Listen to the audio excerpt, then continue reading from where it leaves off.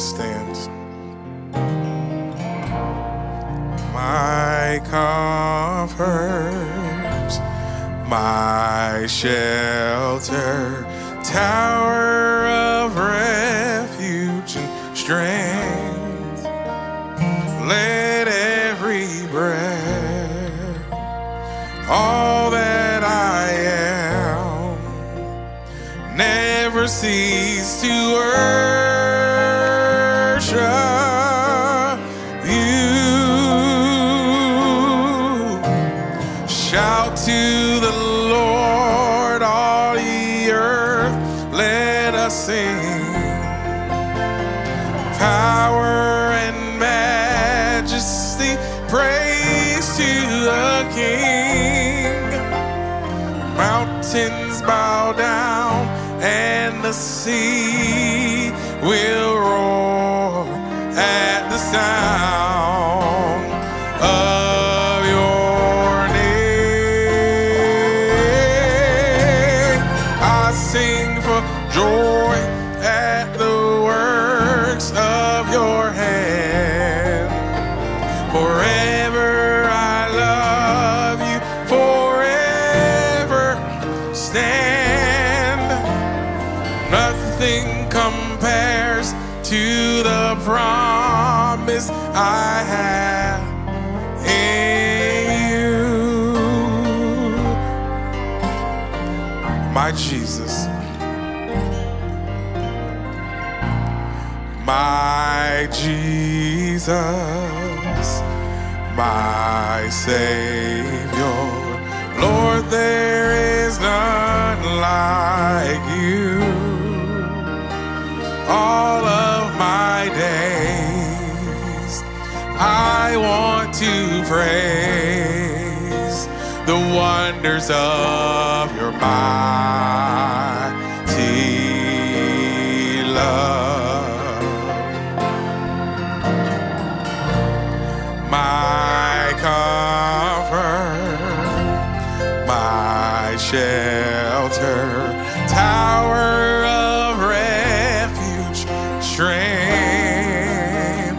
Let every breath, all that I am, never cease to worship.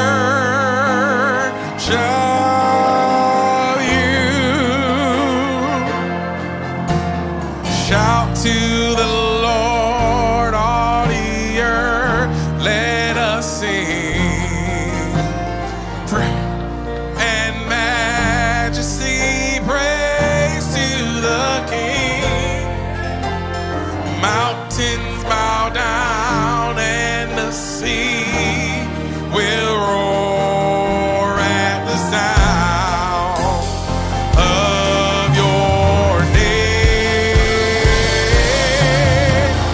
I sing for joy at the works of your hand.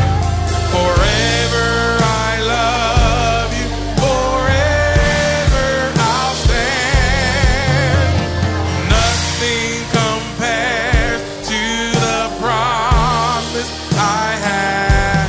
Sing, nothing compares to the promise I have in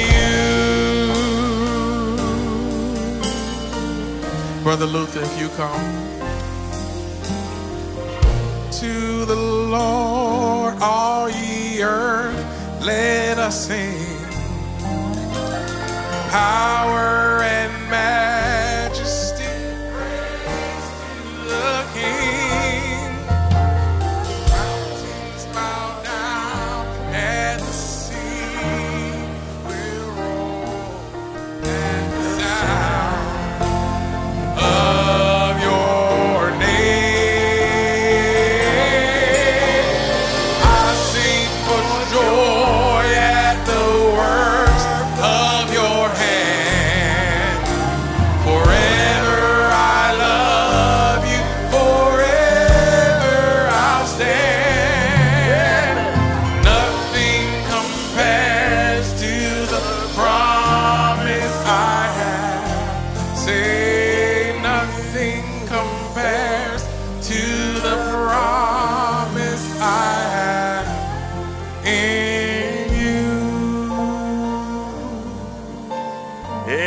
Amen. Let's give the Lord a hand clap.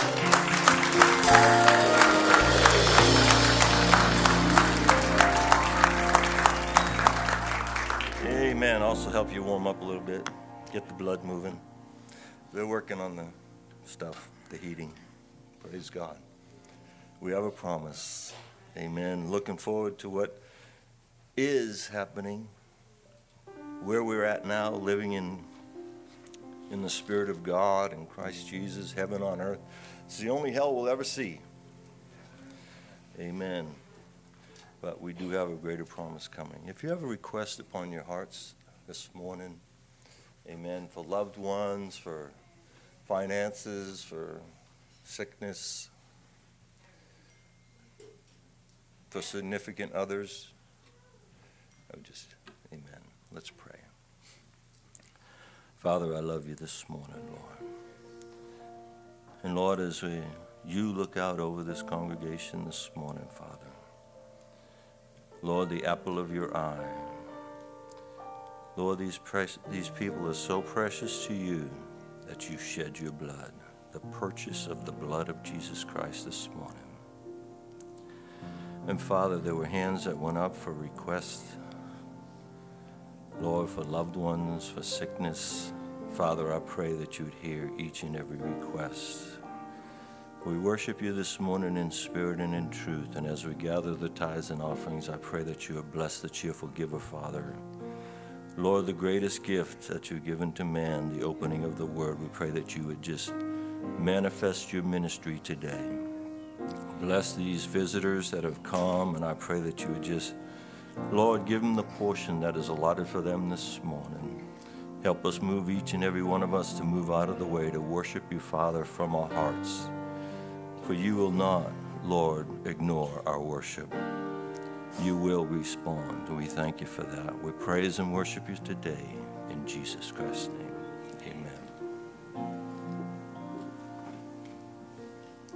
Amen. Let's have our seats. Amen. And we're going to do something a little different today. We have quite a few specials. Amen. We're going to get my dad to come up. We practiced a song together, so come on, Pops. Amen. Let's give Brother Smith a hand. Amen.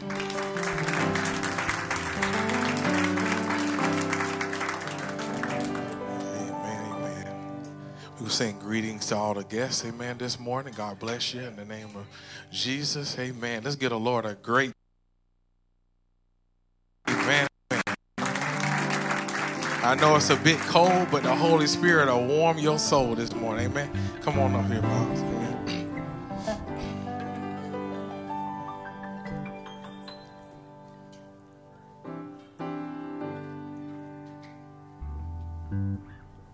There's a storm out on the ocean, and it's heading this away. If your soul not anchored in Jesus, it will surely drift away. There's a storm out on the ocean, and it's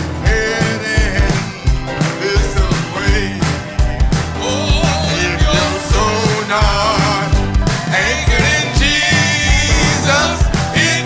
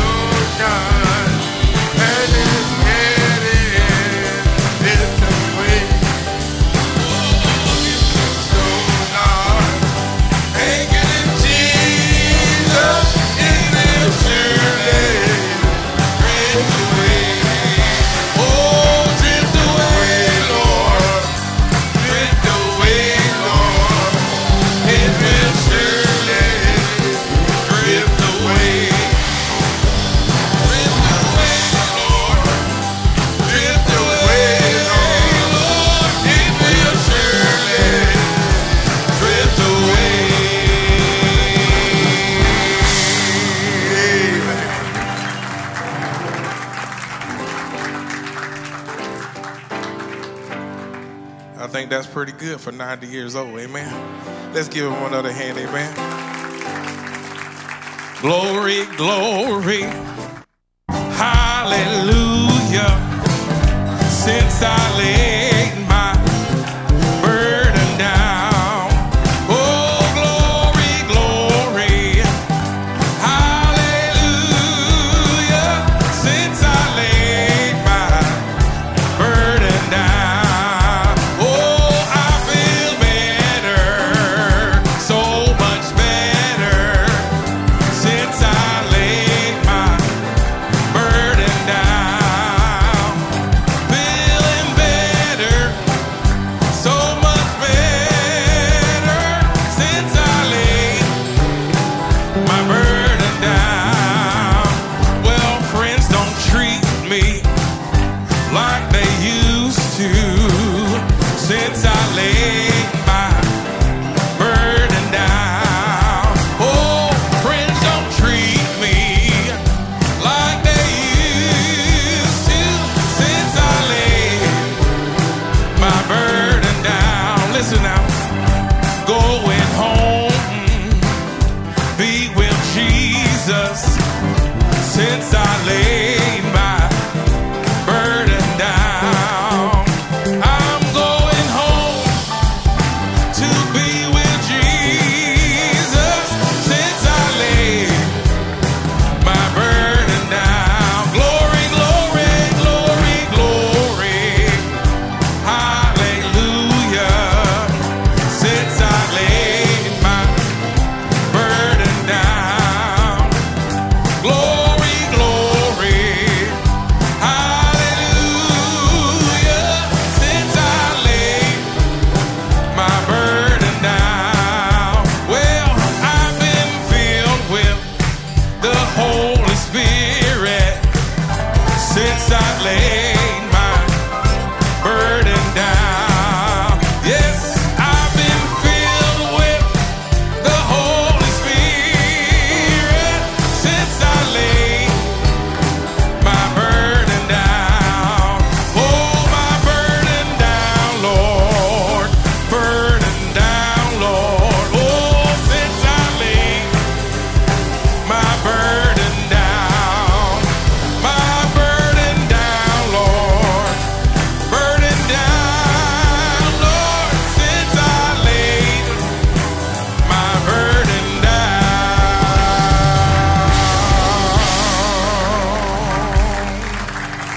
Amen, amen, amen. You may be seated, amen. Sister Lily, amen. Let's give her a hand, man. Amen.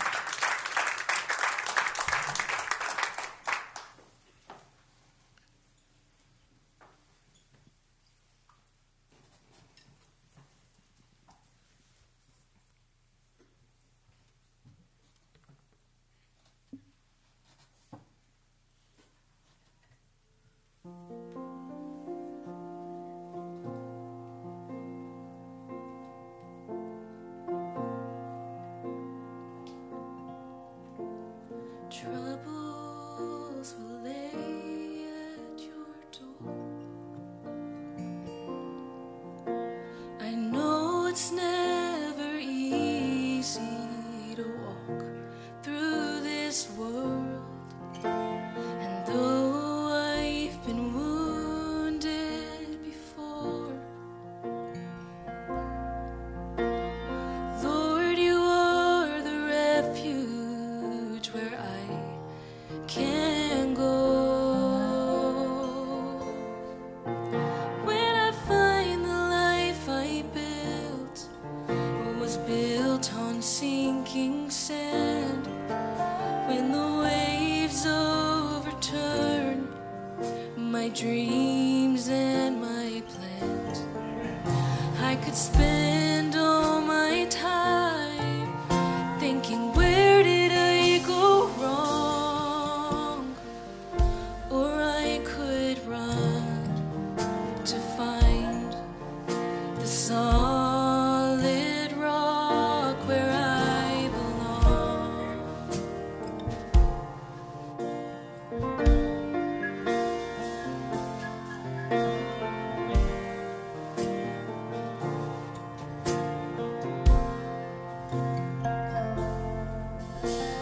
it's harder to stand alone when everyone has left you and you're on your own. Know there is somewhere you can turn. He'll never leave you broken or without a hope. When I find the life I built was built on sinking sand, when the waves overturn my dreams and my plans, I could spend all my time thinking, where did I go wrong? Or I could run to find the solid rock where I belong.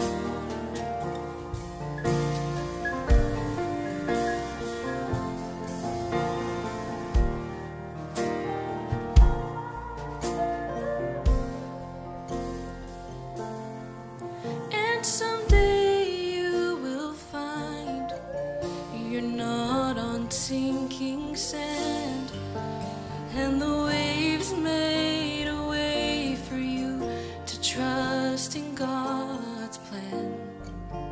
If you spent all your time thinking, where did I go wrong? Then you should run to find the solid rock where you belong. Oh, where I belong.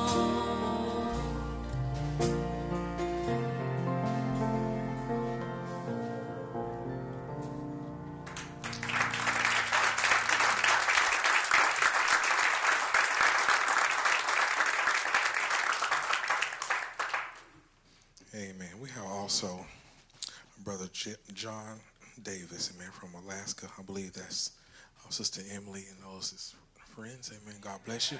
Amen. Let's have them have a special for us today. Amen. God bless you, my brother. Amen.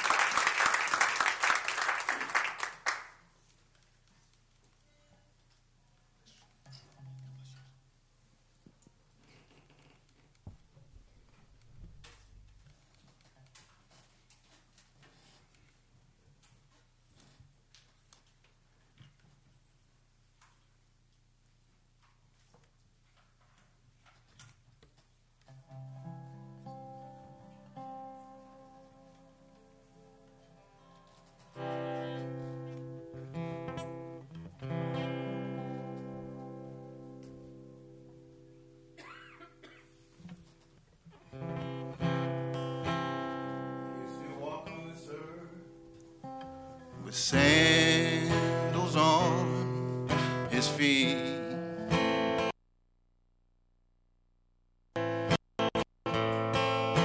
the people gather around just to hear him speak.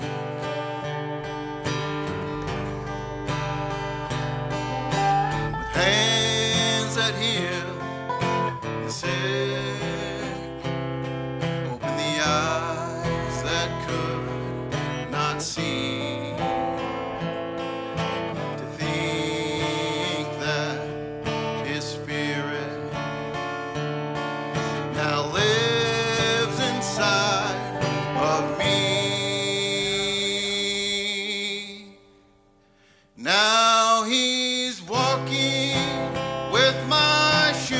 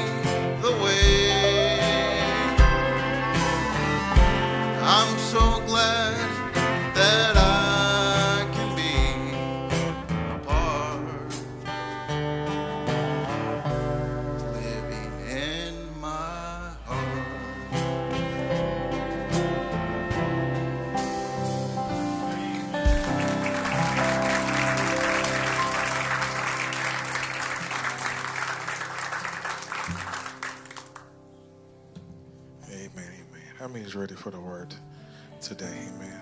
Let us stand. I'm going to sing Because He Lives, Can Face Tomorrow.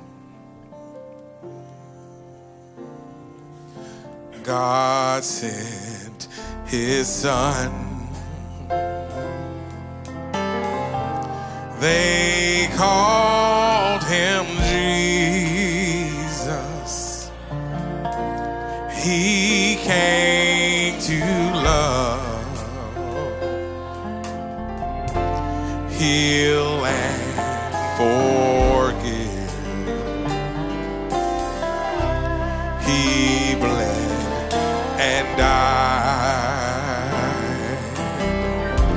to buy my pardon.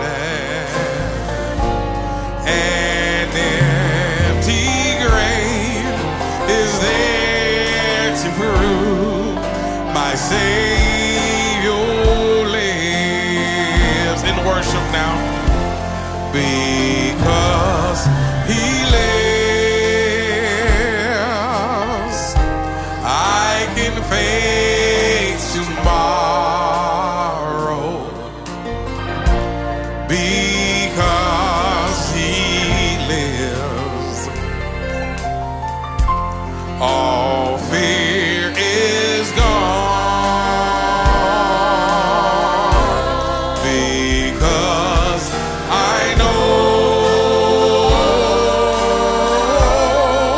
He holds the future. Now life is worth the living just because He lives.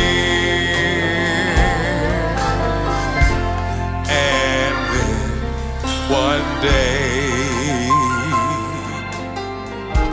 I'll cross the river and fight life's fight. No war will take. And then as death gives way to victory, I'll see the lights of glory, and I'll know He lives. And because He lives, I can face tomorrow. Because He lives, all fear is gone. Because I know He holds my future. Now life is worth the living just because He lives. And because He lives, I can face tomorrow. Because He lives, all fear is gone. Because I know He holds my future. Now life is worth the living just because He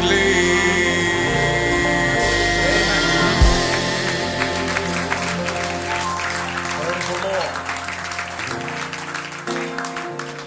Amen. Anytime we don't have a midweek service, it feels like forever since I've seen all you. Amen. Amen. Praise the Lord. But we're planning to have late afternoon, early evening service this evening, and for our communion and foot washing. Amen. Last day of the year. Amen. Praise the Lord. So we're not doing a watch night per se. We're just starting at 5 o'clock. Amen. We're happy to have you all here in the house of God today. Turn around and shake hands with somebody. Say, God bless you. Amen. Praise the Lord. Good to see you. Praise the Lord, brother. The Bowman's here, the whole Bowman family. Praise the Lord. Brother Doug, good to see you. Happy to have all of you all here, all the different visitors. Amen. Praise the Lord. Harwell family also, Sister Lily's family. Amen. Was that you singing, Sister Lily? Praise the Lord. I thought so. Amen. Making sure she got that in. Amen. So God bless you. Happy to have other visitors here with us today. Amen. Praise the Lord. We have heat. Praise God. Amen. I thought I might have to preach in a high gear today. Get everybody shouting and jumping and get us all warmed up. But we have our service techs up over your head working. Amen. We got it going. Praise the Lord. We're going to look right into the Word of God this morning, and I just, I've just been trying to make sure I find the exact mind of the Lord. I've had this thought on my heart for quite some time, actually, and just trying to figure out exactly what all the Lord wants to cover today. I don't think we can get it all, but we want to make sure we have exactly what the Lord wants. I want to speak to you today on the last sermon of Jesus the Christ. Amen. Praise the Lord. We're on the last day of the year. Amen. So I thought, and I didn't plan it that way, honestly. I had probably several, as you know, I was finishing that series, and I probably had more than half a dozen. I did have well more than a half a dozen sermons simmering on the back burner. Amen. And so when I saw the Lord bring this one to the forefront, I thought how ironic on the last day of the year I would preach the last sermon of Jesus the Christ. Amen. Praise the Lord. Jeremiah chapter 30. Amen. And we're going to, sorry to leave you standing, we're going to catch 3 different places. And just a reminder that we will be having afternoon service starting at 5 o'clock, communion, foot washing. And we're going to kind of abbreviate everything. We'll just have a few songs to open up with, and then we'll go right to the scripture reading. Amen. And have the communion and then foot washing. Amen. So that'll be starting at 5 o'clock this afternoon. Amen. Jeremiah chapter 30, and I just want to catch these verses 1 through 7, and then we're going to head to Luke's gospel. But let's catch this one first. Jeremiah chapter 30, verse 1. Now, before I read, the reason I'm taking 3, and that's unusual for me, I'm following a theme, and you're going to catch it. And I want to just go ahead and tip you off so that you will catch it as we read. But really only one being with all power. Amen? Any real power. As far as unlimited power, there's only one. Amen?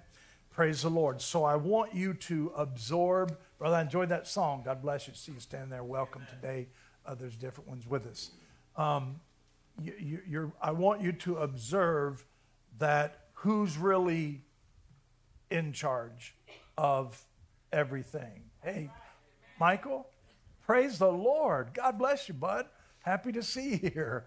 Wow, I thought, I know that, brother. Wow. Praise the Lord. All right. Still seeing visitors. Brothers in the back, God bless you. Happy to have you. All the different ones here today. We got some good news for Sister Smith. That's right. Praise the Lord. We're happy in the Lord for her. Amen. And Sister Jean is recovering. Amen. Her buddy's here, Sister Evelyn. But Sister Jean is getting stronger and stronger and stronger. Amen. All right. Back to the scripture. All right. Amen. Praise the Lord. So, you know, there's all kinds of people step up and claim authority, but there's really only one. And I'm going to take 3 passages, and I want you to notice who's really in charge. All right? Verse 1, Jeremiah 30. And the word that came to Jeremiah from the Lord, saying, Thus speaketh the Lord God of Israel, saying, Write thee all the words that I have spoken unto thee in a book. For lo, the days come, saith the Lord, that I will bring again the captivity of my people Israel and Judah, saith the Lord, and I will cause them to return to the land. I will cause them to, that I gave to their fathers, and they shall possess it. And these are the words that the Lord spake concerning Israel and concerning Judah. For thus saith the Lord, we have heard a voice of trembling, of fear, and not of peace. Ask ye now, and see whether a man doth travail with child. Wherefore do I see every man with his hands on his loins, as a woman in travail, and all faces are turned into paleness. Alas, for that day is great, so that none is like it. It is even the time of Jacob's trouble, but he shall be saved out of it. That's quite an authoritative statement. Would you agree? Jacob's trouble, of course, is the tribulation period. Luke chapter 19. We call it the tribulation period, and the Bible calls it the great day of tribulation, but in the Old Testament, it's referred to as the time of Jacob's trouble. Luke chapter 19, just 2 verses there. Want to catch verse 26 and 27. Now, this, of course, is where a king went into a far country to receive a kingdom, and he left his servants in charge. Amen. And when he went away, the people, the citizens, sent a message after him saying, we will not have you or your servants to rule over us. All right? Now let's catch it. He comes back. You know the story. One had brought forth this meaning, one had brought forth that meaning, one had not brought forth any. Verse 26, For I say unto you that unto every one which hath shall be given, and from him that hath not, even that he hath shall be taken away from him.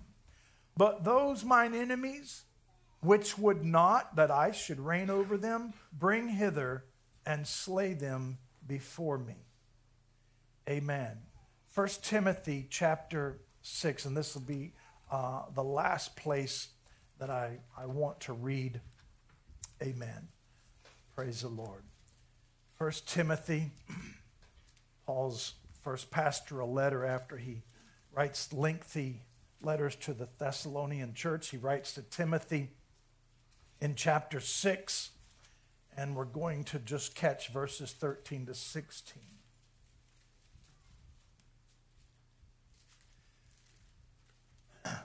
I give thee charge in the sight of God, who quickeneth all things, and before Christ Jesus, who before Pontius Pilate witnessed a good confession, that thou keep this commandment without spot, unrebukable, until the appearing of our Lord Jesus Christ, which in his times he shall show who is the blessed and only potentate, the King of kings and Lord of lords, who only hath immortality, dwelling in the light which no man can approach unto, whom no man hath seen nor can see, to whom be honor and power everlasting.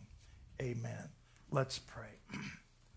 Father, we commit ourselves into your hands now, Lord, and I pray that you'll just let my heart, Lord, be led by thee as we've looked much, Lord, at this thought, trying to discern exactly where the Spirit is leading.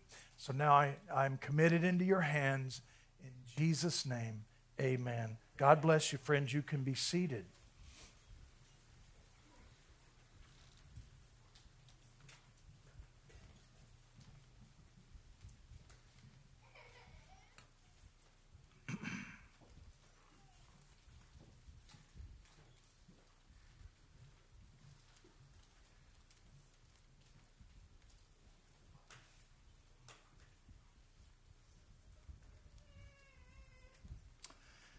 Amen.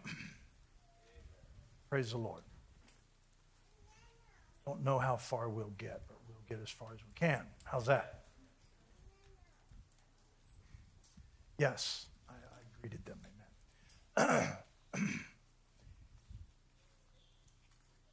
There is coming a day when Jesus will preach his last sermon to the masses.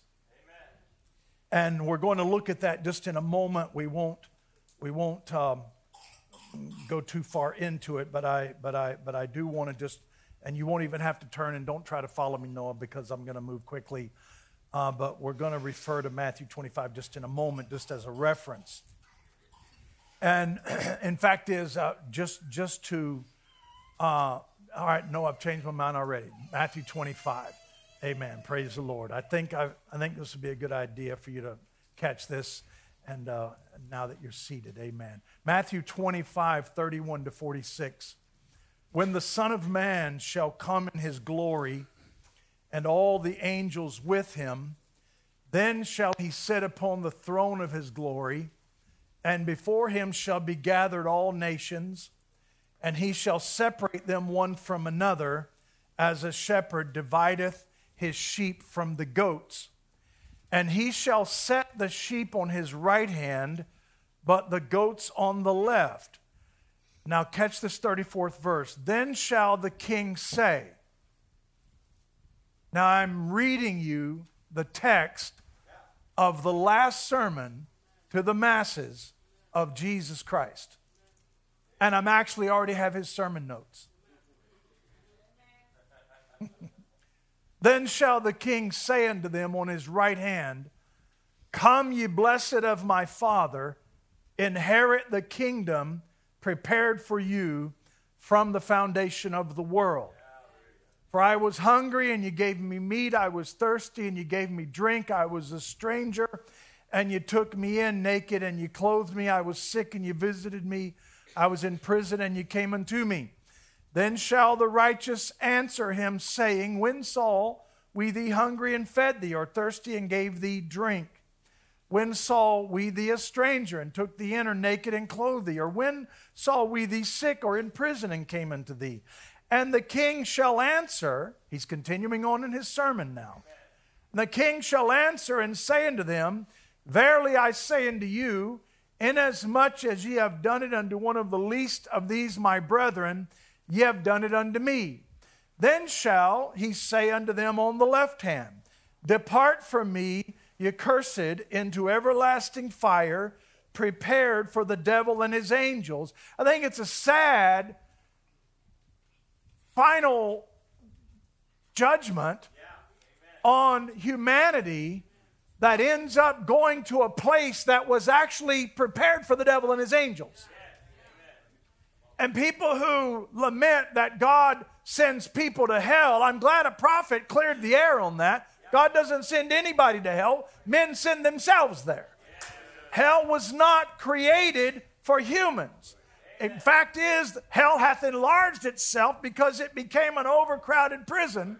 It was never designed and built originally for humans. It was built for the devil and his angels. Sadly, people down through millennia have allowed the devil to influence them just like those fallen angels did, and now they're headed to the same place,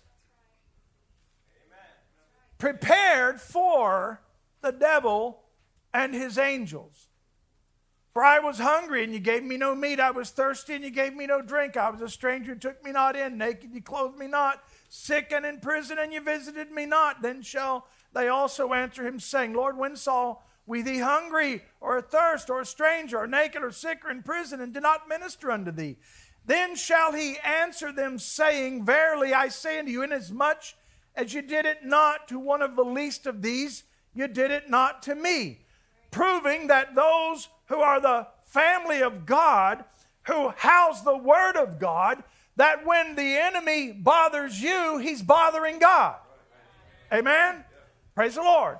And these shall go away into everlasting punishment, but the righteous into life eternal. Now this, of course, is at the end of the great, it's at the end of the tribulation. It's at the end of the 1,000-year millennium. This is why I called it the last sermon of Jesus the Christ. It's the last time he's going to preach to the masses. And we realize that on that day when he begins to announce his judgment, and all of his judgments are pure, all of his words are true, all of his ways are just. There's nobody, you first have the iniquitous people who rise up and say, well, wait a minute, hold on. Did not we preach in thy name and do all kinds of things in thy name? And that's when Jesus will say, depart from me, you worker of iniquity, I never knew you. Now, it's interesting that they try to claim to say, hey, we did all of these works in your name. We acted like Christians. We went to church like Christians. We read Bibles like Christians. But he will say, yes, but you did it, but your heart was always evil. It was never in your heart to do that. You say, well, then how would they have such an audacity to stand in front of the judge of all men's hearts and try to claim such a take such a legal argument? And I will tell you why they do it then, because that's what they do now. And they've been used to doing that. They've been used to just joining a church and everybody think they're a Christian. They've been used to just quoting out of the Bible or singing gospel songs and pretending to be something they weren't, and everybody went along with it. So now they're coming forward. All they're doing is what they've always tried to do, and they've got by with it, but nobody is going to escape this judge. Nobody is going to get by with an insincere confession of Christ. Those days here are done. That's it. There's nobody going to make that claim.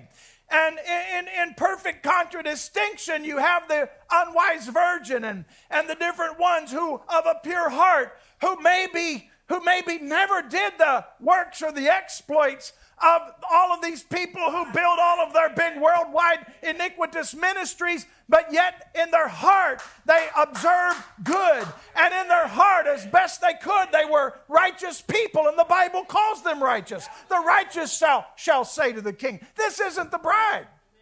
The bride are on the throne. The bride aren't being judged. We're already judged now. We're already standing before the judgment seat of God, of Christ, and we're being judged now by the Word. I don't want to go there and be judged then. I'll take it right here and right now. But we find that the righteous shall say to the king, and the king shall say to the righteous, and then in the book of Revelation they're actually called saints. Saints means sanctified one.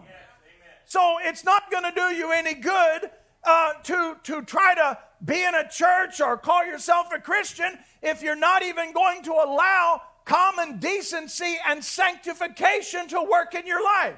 I'm sorry, those people by the billions are going to perish.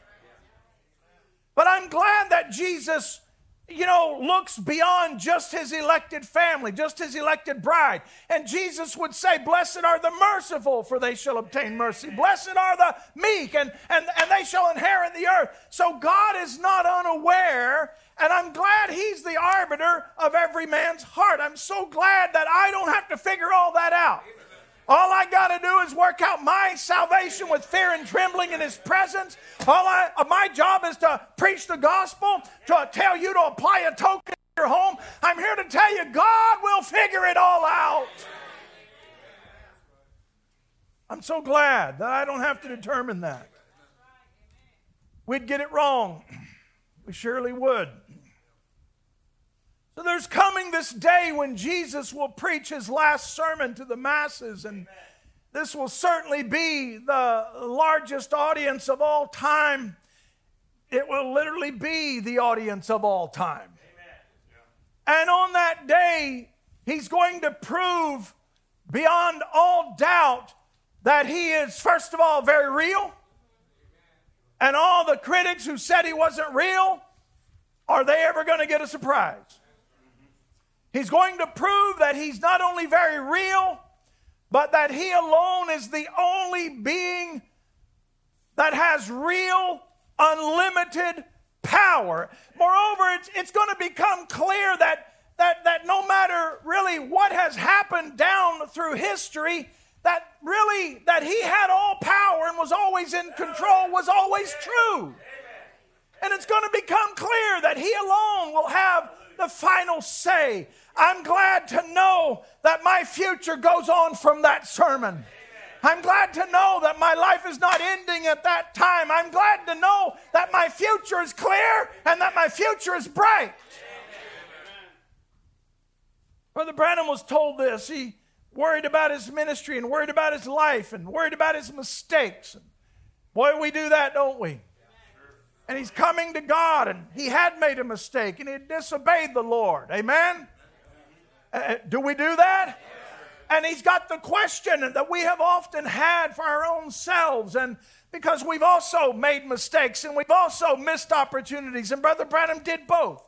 Missed a great opportunity, and as great as his Africa campaign was, how much greater it would have been had he obeyed the Lord, and how much less, how he would not have had to suffer had he not let preachers take him aside.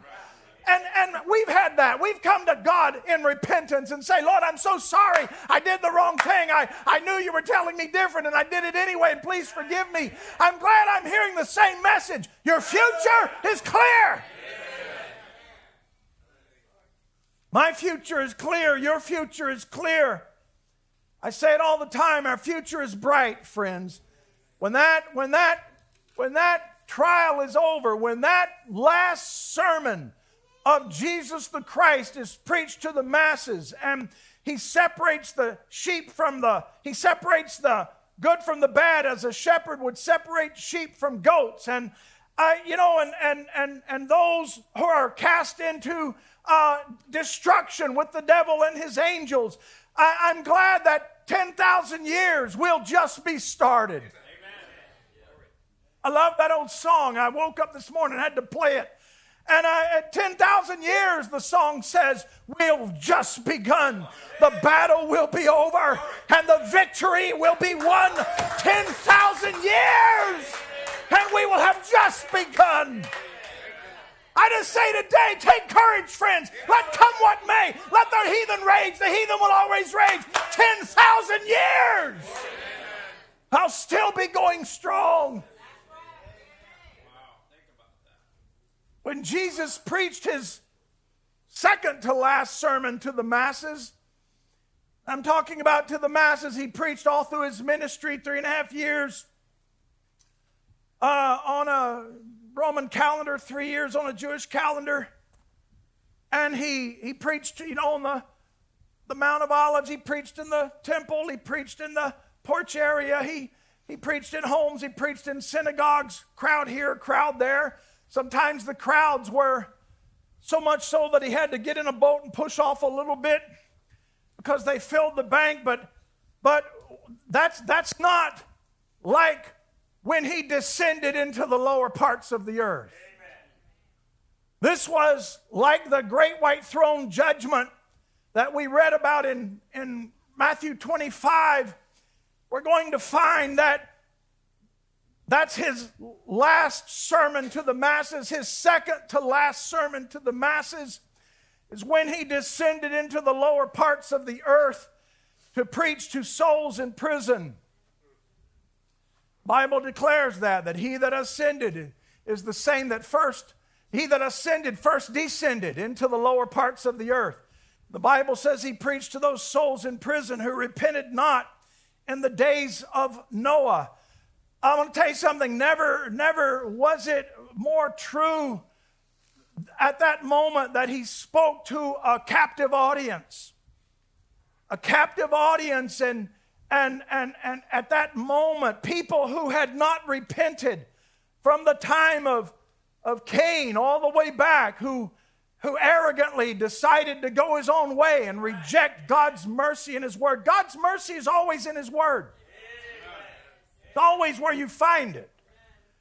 And it went on from Cain, and you can see it in his descendants. And Cain is, he's put a mark, and anybody that destroys him will be destroyed. And then you go on through his lineage, and you come to the 4th chapter of Genesis, and you find Lamech. Now, there's, Cain chose, you see those names, you see Enoch and Lamech on Cain's side, and then Enoch and all of these on Seth's side. That's just because civilization was just beginning to burgeon through the earth, and you find that this descendant of Cain, a direct descendant of Cain in Genesis 4, 23 and 24, we're not going to read it today, but the problem was his arrogance, because he said, if this is what happened to Cain, then 7 times, 7 times upon me. And the problem was not what he had done. He'd actually killed a man to his wounding, meaning it was killed him in self-defense. A young man tried to kill him, and he defended himself. That wasn't the problem. God, I don't think, would have condemned him for defending his life, but that he boasted about it, that he was arrogant about it, that it was still that same defiance. I did it my way. I'm going to live my life, and nobody's going to tell me what to do with my life. What I'd like to know is who told you it was your life? Did you give it to yourself? Can you keep it? Can you keep the air in your lungs right now if it wasn't for God? No wonder the Bible says, let everything that has breath praise the Lord. Old Mace Jackson used to always say, if you're not going to praise him, stop breathing. Because you're breathing his air that he gives you. I'm here to tell you something, friends. We ought to praise the Lord. Hallelujah.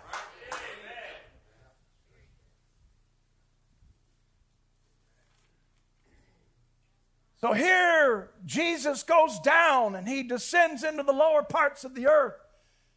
He's preaching to all those from Cain to Lamech and all the way up through to the days of Noah and even beyond. Those who repented not. And the sad part to me about that verse is those who repented not in the long-suffering days. God started pronouncing judgment on the world, but he waited and kept Noah preaching for 120 years. My goodness, you're talking about a God rich in mercy. To have him preach for 120 years. And here he is now. And then not only those, but those who were lodged on the sides of the pit that Isaiah and Ezekiel spoke of. Isaiah, when he discerned the heart of Lucifer, how that Lucifer, you remember in Isaiah 14, Lucifer, his desire was to ascend above the stars, which was the sons of God, which was the family of God. Don't lose sight of it that Satan wants to have a position higher than you. Don't lose sight of that. Now he can't climb higher than you, so what he does is he tries to pull you lower than him. Don't let him. Resist the devil. Submit yourselves to God. Resist the enemy, and he will flee from you. Hallelujah. See? So he says, I will ascend above the heights of the clouds. I will be like the Most High. Isaiah gives him a reality check, says, yet thou shalt be brought down to hell, to the sides of the pit. Jesus was preaching to those who were lodged on the sides of the pit. Ezekiel saw it in Ezekiel 32. The strong among the mighty shall speak to him out of the midst of hell with them that help him. They are gone down. Noah, go ahead and give me Ezekiel 32, 21 to 23. I think I'd like to read that. I'd like to have you read it with me. Ezekiel 32, 21. The strong among the mighty shall speak to him out of the midst of hell with them that help him. They are gone down. They lie uncircumcised, slain by the sword. Asher is there, and all her company. His graves are about him, all of them slain, fallen by the sword, whose graves are set in the sides of the pit, and her company is round about her grave, all of them slain, fallen by the sword, which caused terror in the land of the living. That's why Brother Branham said, don't ever let anyone tell you the devil's not real. Don't ever let anyone tell you hell is not a real place. It's real and open for business now. Amen. Jesus went there and preached to souls in prison, captive audience, who had no chance to get out because they repented not when God was long-suffering. People who wouldn't hear his servants, though he sent them continually. They killed his servants, actually. People who wouldn't come to church. People who would walk out while the word was being preached. Hear something they didn't like and turn around and I remember a testimony. I forget the sister's name, elderly sister, was there. I believe it was in Choosing of a Bride. I'm pretty sure, if that might stand correction, I believe it was Choosing of a Bride. And at the end, you can hear Brother Branham becomes very emotional. You know, he's warning Hollywood, repent Los Angeles, and your honeycomb is right under you, and he's crying out there. And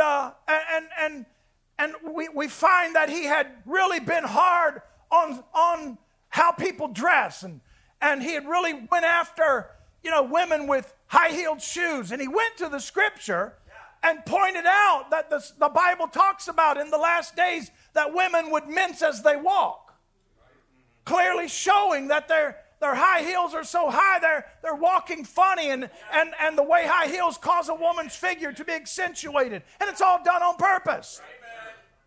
And it wasn't just the women, it was men and different things.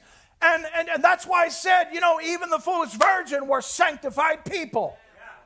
See, so we find that they, when you can hear all the people screaming and crying in a pandemonium, the anointing is there so strong. And this sister, a minister asked her, what were the people doing? We can hear all of the commotion. She said half the audience was on their face crying out to God in repentance. And the other half had got up, spun around, and clickety-clacked their high heels right out the door. They didn't want to hear that kind of word. I recently preached a funeral. First time it's ever happened to me in 35 years of preaching funerals. I'd always said that one of the things I like about preaching funerals is you can say whatever you want, nobody will walk out because it's a funeral. That's the truth. And I just preached a funeral, broke my 35-year record. And all I'm doing is talking about something so glorious, something so wonderful, that a prophet gave an assurance to mothers with wayward children. And said that wayward child, said, all right, here's what you do, sister. You claim them. You take the same faith that you believe for yourself, and you claim that child, and said, and you claim it, and said, and if you never see it, and you go to your grave, and you never see it, on the resurrection, when you come up, that faith will still be burning in your heart, because you come up like you went down. And he said, and at that time, God will have to answer to that faith, and he cannot lie, and he'll have to bring them in. But what a glorious promise. Can you imagine that would make somebody so angry that they would jump off the front row and try to barrel out the side door and make a scene? Unfortunately, the Lord locked the door, and they couldn't get out and embarrass themselves. Kicked at it and shook at it and banged on it and finally sat down, red in the face. Oh, my. I'm going to tell you something, friends. There's going to be a lot of embarrassed people on the day of judgment.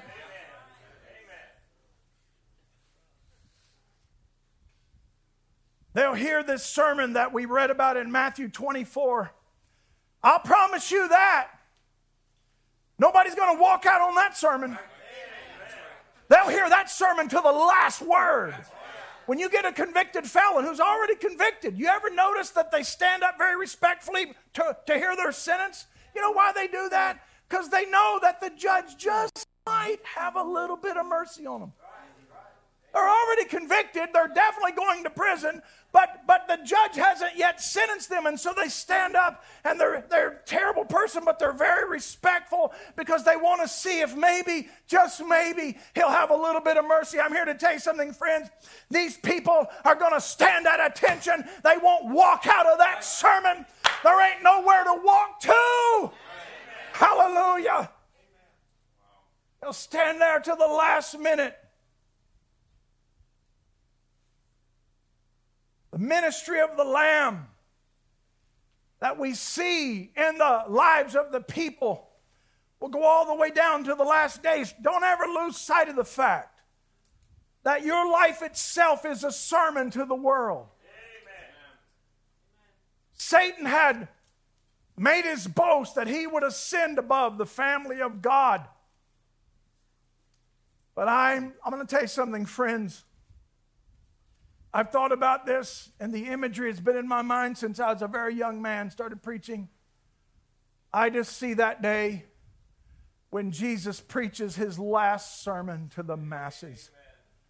And when the Bible, and I could go in all kinds of different scriptures that talks about how that his enemies shall be brought before the Son, and they shall be slain in his presence. There's scriptures that talk about Satan being brought forward, and the people shall narrowly look upon him. We could have read it in some of the things we read.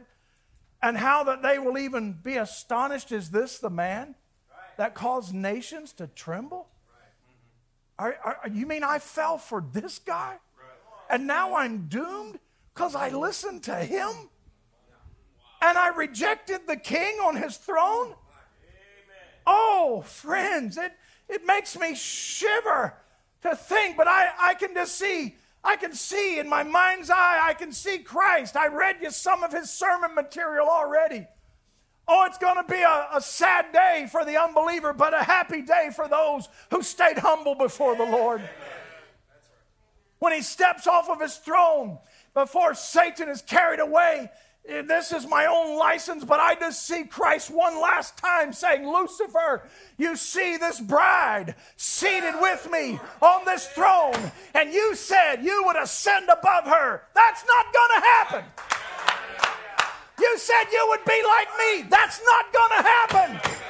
I let you have it all, Satan. I let you have the government. I let you have the education. I let you have science. I let you have entertainment. I let you have pulpits. I let you have families. And when you were at your zenith, I took my word and I perfected my bride right under your nose.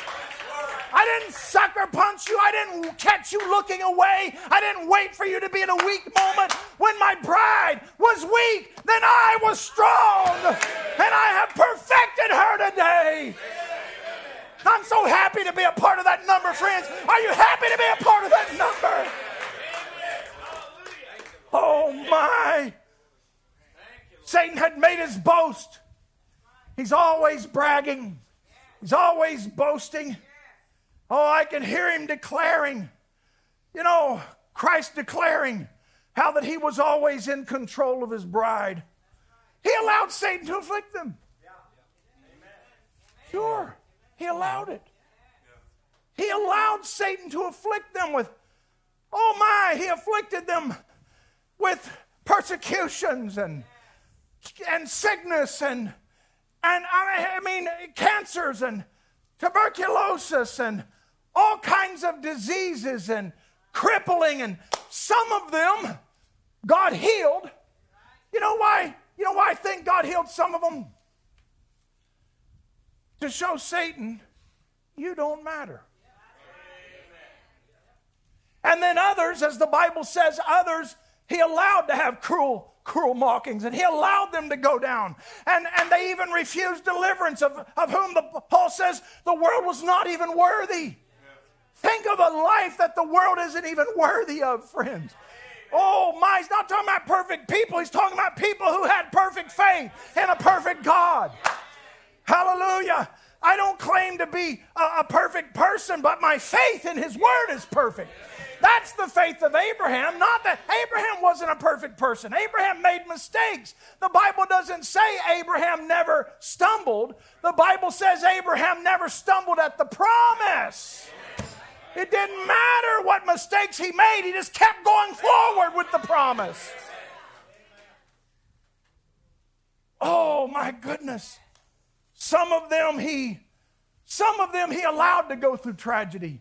Some of them he allowed to go through sickness. Some of them he allowed to go through suffering. And then you know what he did? He let Satan torment them and make them suffer and have tragedy. And then he snatched them and brought them home. You know why he did that? You know why he let them die under that cancer or under that tuberculosis or under that COVID? You know why he did that? To show Satan again, you don't matter. I can still bring them home. He doesn't matter, friends. He doesn't matter. He runs nothing in the kingdom of God. Hallelujah. I know my Redeemer liveth.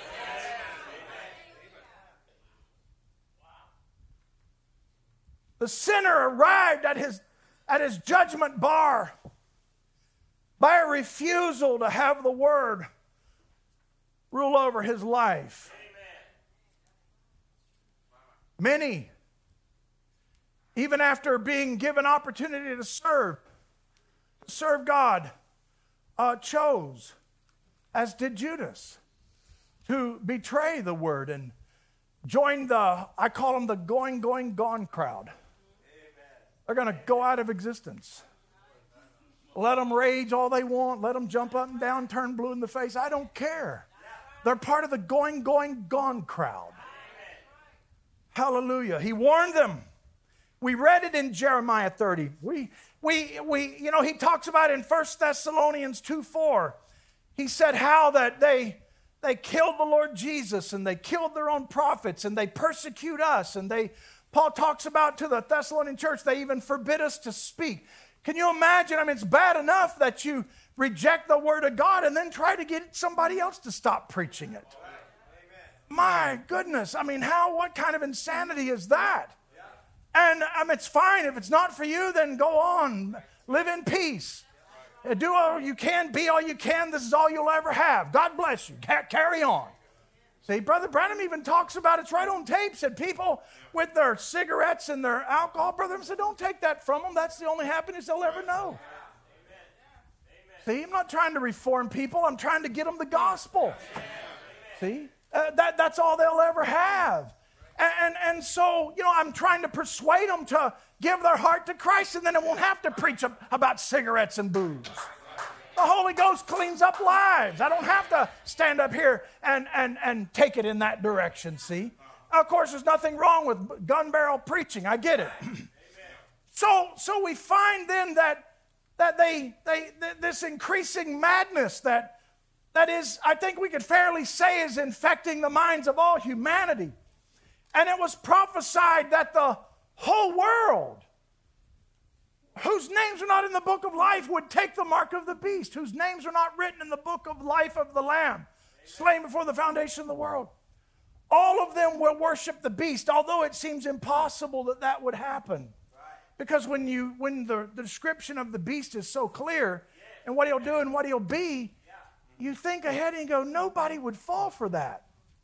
But they will. And the reason they will then is because they're already being drawn and conditioned now. See, by the things of the world. The Bible doesn't call it Jacob's trouble for nothing.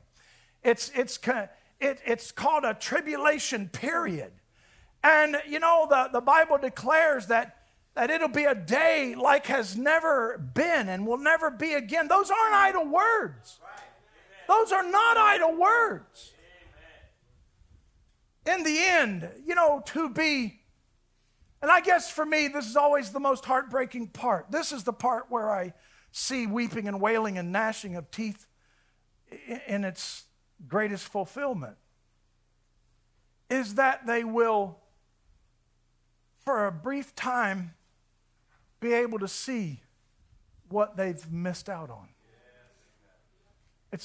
To me, when they see the bride on the throne, and when they see the king, and when they have their life played back and they can see that they had opportunity after opportunity after opportunity, and God was willing to even grade them on a curve. Even if they couldn't see the message of the hour, if they'd just be a sanctified person. That's all that, he'd find a way. He even offered Cain, all you got to do is act like your brother, I'll find a way for you. And when they stand there and they saw the example of the true word of God, and to realize that they destroyed their own self because they wouldn't accept it. And then not only that, but then to see what the bride, because in their presence, he says to even the foolish virgin, enter into the joys of the Lord, prepared for you before the foundation of the world. And they're going to have to stand there and see that. To me, that's the most horrible part. I've talked about, the horrible part about, in a sermon I preached years ago, leaders die last. And that was just taken from the principle of the book of Joshua, where they go to war with 5 kings, and when they're fighting, the 5 kings run into a cave and hide, and then Israel, routs the enemy, and God gives them great victory, and they come to Joshua and they say, we've got the kings trapped in a cave. They went in there, and Joshua says, all right, listen, just block it up, put stones in front of it so they can't escape. Go ahead and finish the war. Go ahead and finish the battle, kill all the enemy, and even God come down and helped them and killed more than they killed. God stoned them from heaven. And he said, then we'll come back and deal with these leaders, because leaders get killed last. See? And so I was showing how that, Brother Branham talks about Elvis Presley and all the millions of young teenagers that he helped send to the lake of fire. Leaders in this world, great leaders who think they have all this power and great political power and great economic power and the brain trust of the world. And they're going to be the ones responsible for Armageddon. Yes, that's the madness.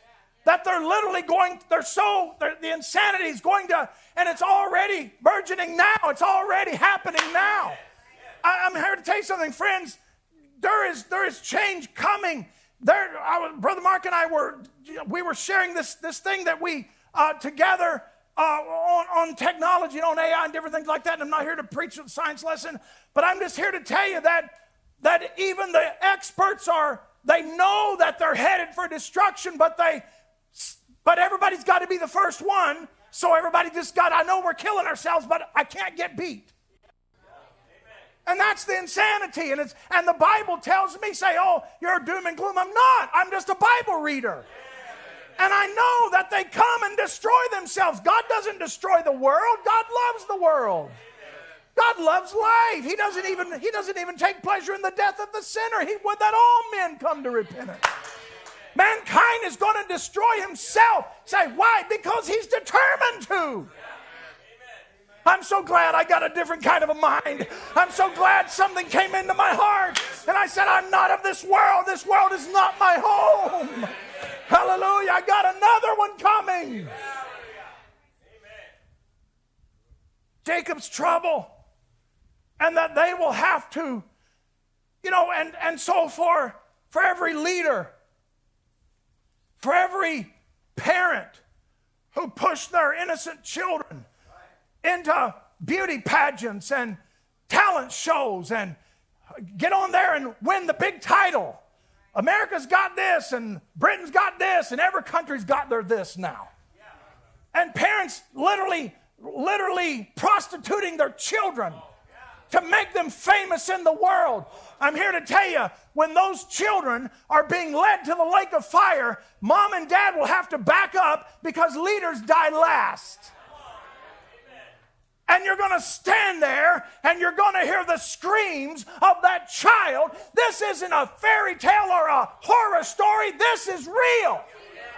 This is what the Bible foretells. And they're going to have to stand there and hear the screams of their children as they're cast in. Elvis will have to stand there and hear the screams. Presidents will have to stand and hear the screams of the people. Leaders die last.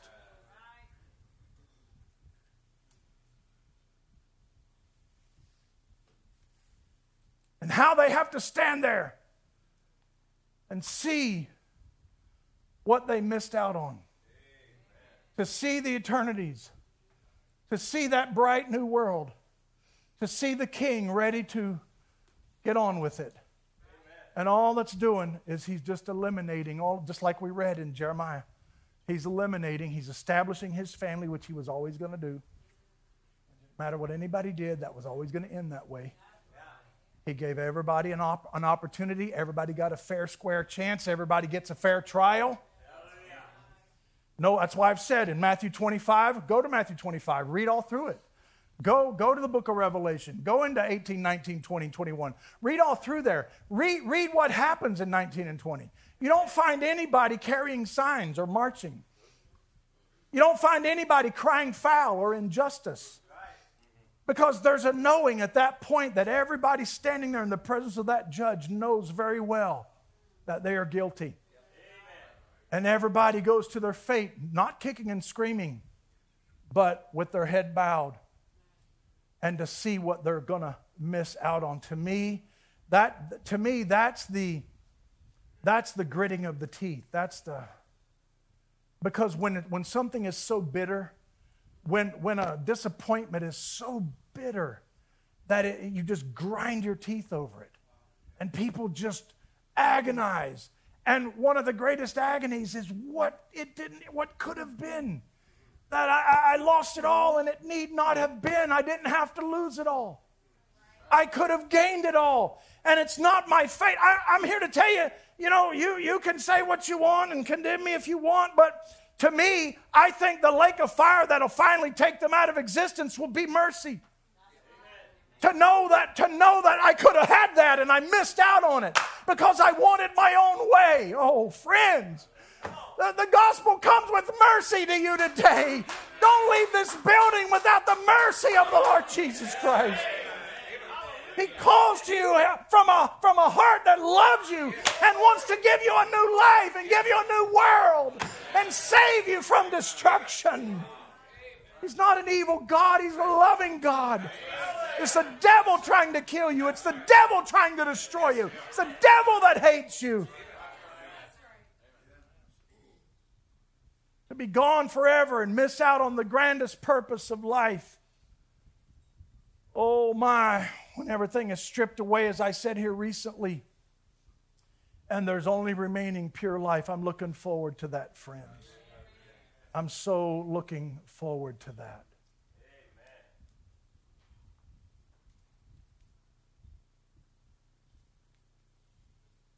Brother Branham says in the message, investments, and I'm going to turn a corner here and make a run for the finish line.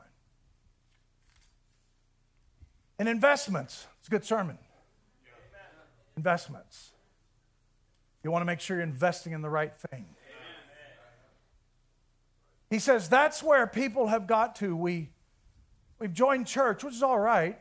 We do those things, but you say, are you a Christian? Well, I'm a Methodist, I'm a Baptist, I'm a Presbyterian, Pentecostal, or something. It's just a tradition.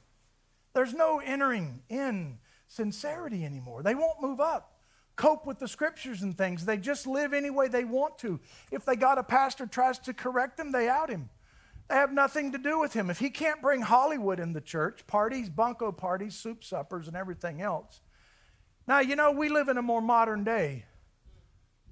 So, I have a hard time talking about bunco parties, soup suppers. I don't even know what that is. Maybe they still do that, but I think it's a much more, you mind if I modernize it just a little bit here?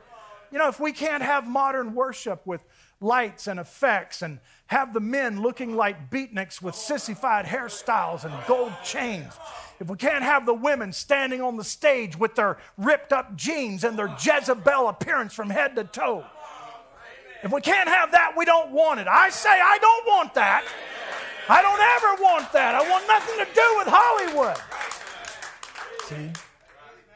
Jezebel styles head to toe.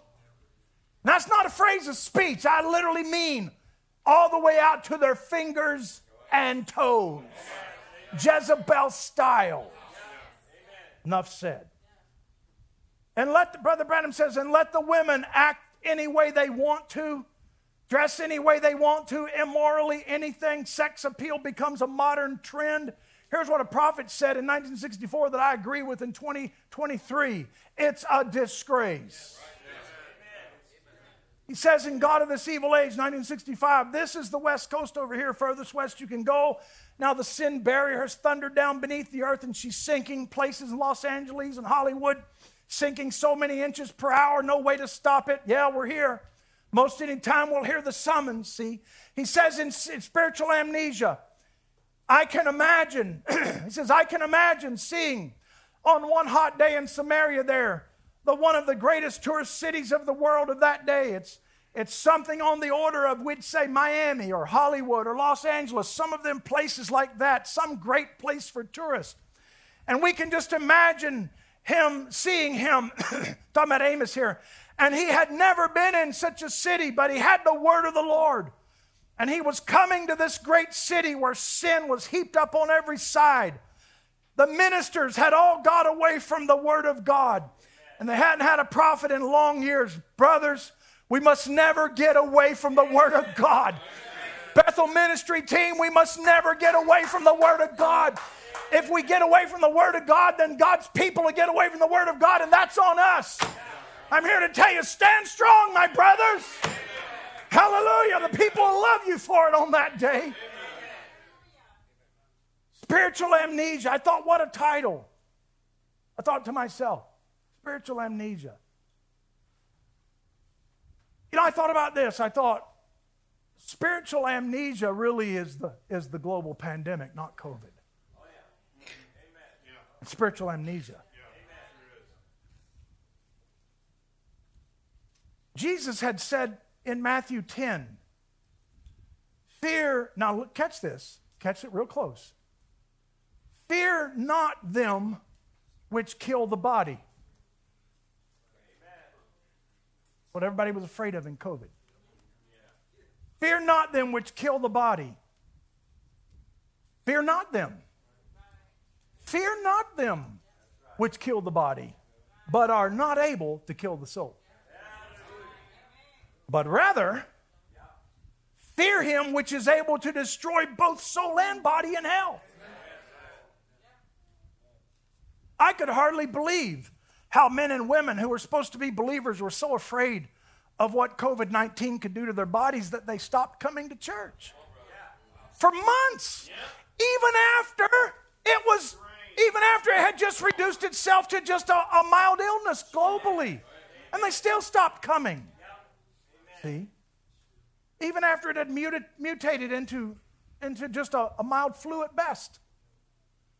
Now, listen, I mean, and then of course, and you know, but gathering everywhere else was fine.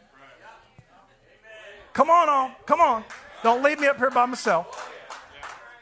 There's no problem to go to restaurants, go work in other people's homes, go to ball games and concerts and places of entertainment and recreation. That's no problem, but I can't go to church.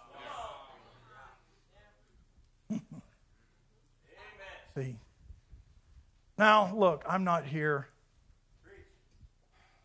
on this last day of the new year to be nasty or to browbeat you or to make this a bully pulpit. It's not what I'm preaching on today. I get there was a time for caution. I understand that. People died when it first started. I understand that. You know, and we did. And we said, and we did. We said we will act in prudence, and we did. Sure. You know, we observed and we took prudent steps for safety. We had our brothers install high-tech air purification systems in our HVAC systems so that it constantly purified the air. We reduced the gathering even for several weeks when it was at its peak, and we reduced it to a skeleton broadcast crew. We asked people, for a while to wear masks as they entered or exited the building. We did that for weeks. We social distanced inside, and we went to fist bumping, and we didn't even assemble on Wednesday nights up here together. So I get it. We did that. There was nothing wrong with that. We acted responsibly, and we acted prudently. There's nothing wrong with acting responsibly and prudently. You should. But we kept saying to you, but not in fear. Act responsible, but not in fear. You say, Brother Jason, why is this important? Why is it important today? Because I said to you then that this is one that's coming, and there will be 5 more behind that and 10 more behind that. And I'm here to tell you something, friends. The world is falling apart, and there's going to be more coming. Why am I preaching on it today? Why did I think to bring this up today? Because the world, there's more coming. And I want to tell you today, don't act in fear. And what was shocking to me, it was so shocking, I found it amazing how little to no regard there was for the lack of assembling at the house of God and what it was doing to their soul. And to the souls of their children. And it still is.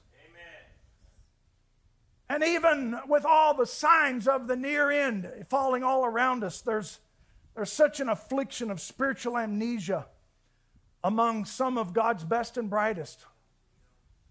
Amen. Some of God's best and brightest. Here's a compliment for you. See, I'm not up here to make you feel bad. You're God's best and brightest. And I don't want to see you act in fear over something about your body at the expense of your soul. My goodness, friends. I mean, are you not aware what a rarity you are in election? Have you lost that deeper sense of what you are in Christ? Do you remember that the Lord has set you free from sin? Don't do things that would harm your soul at trying to save your body. Let my body go to the grave, but let my soul be humble before the Lord.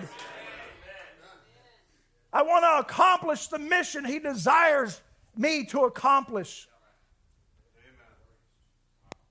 You know, how is it that we find ourselves in this day when we see what's happening in the world and it's dreadful in one sense and it's exhilarating in another? Brother Mark and I were talking about this morning, talking back and forth over a published news report. And you can see that the world is headed towards self-destruction. And that you should say, how can you be happy over that? Well, I'm not happy that the world is being destroyed, and I'm not happy that people are going to suffer. That's terrible. That's dreadful. It's why I preach, to try to get them to not go through that. You don't have to go through that. There's a way out. You can get a token. You can get on board. You don't have to stay here. See? It's terrible for the people who stay here, but it's exhilarating for me to think, because Jesus said, when you see these things happening, look up, lift up your head, your redemption draweth nigh. Hallelujah. How is it that we look at a world, so forlorn and there's such doom, and yet I still look to the future with great excitement. I think, I said to Brother Mark, I think we've already subconsciously let go of this world and realized we're part of another one. How many are part of another one, friends? While the world literally tumbles into headlong self-destruction, we will not only survive, we will thrive. I'm not going to be a survivor. I'm going to be a thriver. Hallelujah. We have the tools here, and I'm going to close on this point. We have everything here on this last day of the new year. I wouldn't want you to go out of this year into the new year with frets and worries and guilt of 2023. I want to say to you today, friends, let 2023 and all of its shortcomings and all of its mistakes, and I made plenty of them, let them go. Let them go. Let them go with the new year coming. Start again. Say, oh, I wish I hadn't done this. So do I. I wish I hadn't done that. So do I. Oh, Brother Jason, but if you only knew. Well, if you only knew. I'm here to tell you, we're all in this thing together. And I just want to tell you, let it go. His mercies are new every morning. brand new tomorrow morning. Enjoy His mercies. Let it go with the old year. Let it go. Say, Satan, it's fine. It's on your head. I've repented. I put it under the blood, and now it's on your head, and I'm free, and I'm clean. And I can look forward to the future.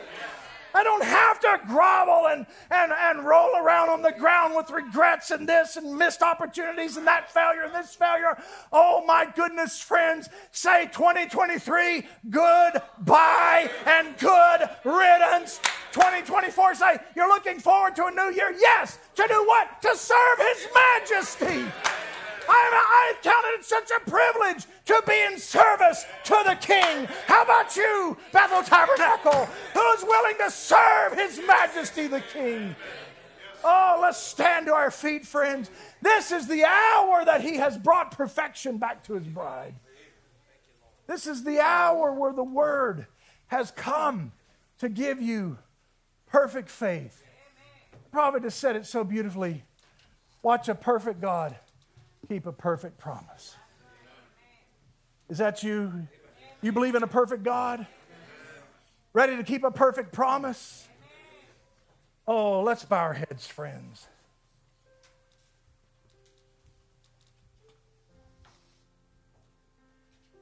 Father, we thank you. Staring at lines and lines and more lines and whole paragraphs that I have in this sermon. And yet I feel the Holy Spirit nudging me.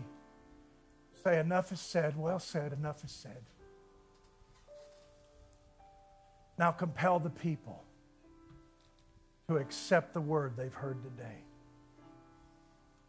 Lord, may you move on every heart. Lord, no matter what the enemy has perpetrated against us, we give it to you right now. Lord, I raise up both my hands and I say, Father, I'm very sorry. I'm awfully sorry for my underperformance in the past year.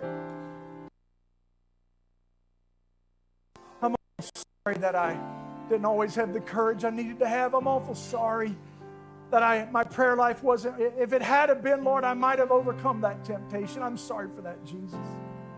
You want to raise a hand up and pray that kind of prayer to the Lord? Say, Lord, I just want to take the whole year, Lord, and I want a purpose in my heart to put it all under the blood. I'll fix what I can, and you'll have to fix the rest. And Lord, I just want to serve you. I want to see this audience going into the new year, Lord, with a new vision to look forward, a new purpose in their heart.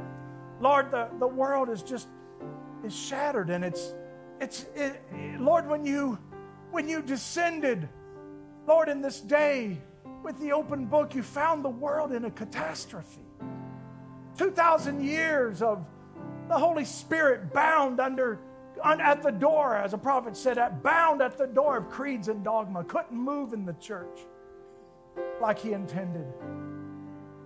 So you called a bride out of that church and you set her free. You let her out into green pastures, shady green pastures. Oh, Father, you gave her fresh drink and fresh food and a fresh presence. You gave her the living realities of the living God, and we're basking in the august presence of the sunlight of God's Word. We thank you for this, Lord, but Father, we're humans, and we still stumble. And I just ask you, Lord, as the psalmist said, Lord, remember we're but dust. Won't you, Jesus? Remember we're but dust. We try hard. Lord, help us to try harder. We are committed to you. Help us to be more committed.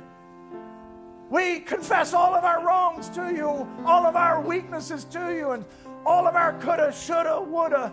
We just confess it all to you right now. And I ask you, Master, to help us now. Lift us up above the shadows. Cleanse hearts and minds, Lord. If there's anyone here who's never known you and the power of your resurrection, may they just surrender their heart to you right now. May they just say, Preacher, is there anybody here, all heads bowed now? Is there anybody here want to say, Pastor, would you pray for me? I'm that person. I want to surrender to God. I want to give my whole life to Him. God bless you, friends. Hands up everywhere, young people, old people, married, single. Say, Lord, I want to know you in the realities of your resurrection. I want to know you in the fellowship, Lord, about whatever the word has. Lord God, you see hands everywhere, sincere hearts before you. I pray for them, Lord. I offer this prayer. I offered them the opportunity to defy gravity, raise up their hand so that you'd see it. Lord, if there's anybody else, if you're here today and maybe you didn't have the courage at that moment 30 seconds ago, but you'd like to raise your hand now, all heads are bowed, just the Lord is looking. You'd like to raise your hand to the Lord and say, Father, have mercy on me. I pray you'll grant it, Lord. I know you see those hands. Father, I commit this audience. I commit this whole church. I commit myself. I commit the ministry. Lord, the ministry team that you've gathered and assembled here, all of our teams, Lord, that work so diligently, so faithfully. I pray your blessing will be upon us as a church, as a congregation. Lord, let this be a place where you enjoy coming to. Let this be a place that welcomes the Holy Spirit. Never let it be a place, Lord, of defiance or arrogance, Lord. Nay, Lord, no, no, no. Let it be a place where people love you and they love your word, Lord, and you can come freely, hand out your gifts and blessings in abundance to us, Lord. Help us in our lives and in our homes, and move in the families, move upon parents, move upon leaders, Lord, to care about their souls and to care about the souls of those under their charge. To care more, Lord, and not have the fear of the world, because, Lord, the world is about to become a much more fearful place. As we felt led of you some months ago, Father, and we took a text from the Scripture to show, and it was a great question, how that if you can't run with the footman, how will you handle the horse? If you can't fight and stand in the day of battle against the foot soldier, what chance do you have when the horseman comes? Lord, I pray you will help us now to be brave, be strong in the power of your might, casting down all vain imaginations, casting down anything that exalts itself against your word, Lord. May we be loyal to your word. Father, we're purposing in our heart, Master, to do more for you, to not just do more for you, but to be more for you so that you may do more through us. Grant it to us, Lord God. We love you. We thank you. Lord, I commit this audience into your hands. You saw hands that went up. Now I pray that even after this service concludes, Lord, that you'll continue to speak to hearts. Lord, may tonight or this afternoon when we come to receive your broken body and symbolism, to take your life in the wine, your blood in the New Testament, to symbolize the Holy Spirit. Lord, the Bible says, let a man examine himself. I hope that by this afternoon, nobody is still having to examine themselves. May they examine right now. May we all examine our hearts before your presence right now. May we be committed to you and dedicated to you. I come to this last sermon of this year, Lord. If it's the last one I ever preach, I feel satisfied in the Holy Spirit that what was needed to be said was said and nothing more. So I commit it to you, Lord. I commit it to those who will hear it, maybe across a recording, Father. You know and judge the hearts of all men. So I leave it with you, Lord. I leave it with you, Jesus. Commit it to you in Jesus' name. Amen. Let's sing, Brother Anthony. I know the master of the wind. Oh, yes. I know the maker of the rain. He can calm the sea and let the sun shine again. Do you believe that? I know the master of the way. Lift it up now. We all know that one. I know the master of the way. Yes, Lord. I'm so glad I know it. I know the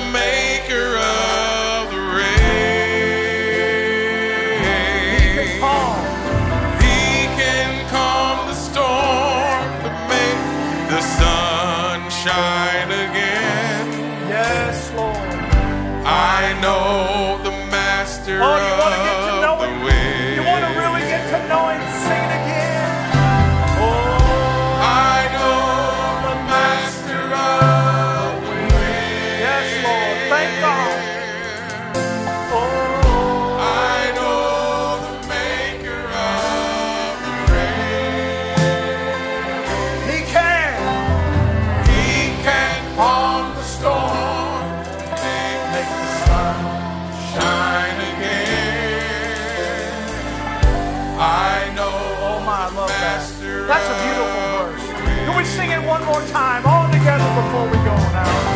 Oh, I know the master of the wind. do you know him in a real way? I know the maker of the rain. Hallelujah. Oh, He can calm the storm, make the sun shine again. yes, Lord. I know the master. We'll see you at 5 o'clock, friends. 5 o'clock we'll be starting. I know the master. I know God bless you. the master of the wind. I know the maker of the rain. He can calm the storm and make the sun shine again. I know the master of the wind. I know the master of the wind. I know the maker of the rain. He can calm the storm and make the sun shine again. I know the master of the wind. I know the master of the wind. I know the maker of the rain. He can calm the storm, make the sun shine again. I know the master of the wind. I know the master of the wind. I know the maker of the rain.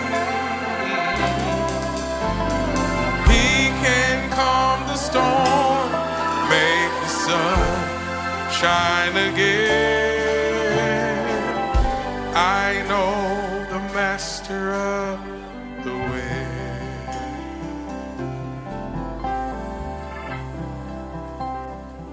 In the presence of Jehovah,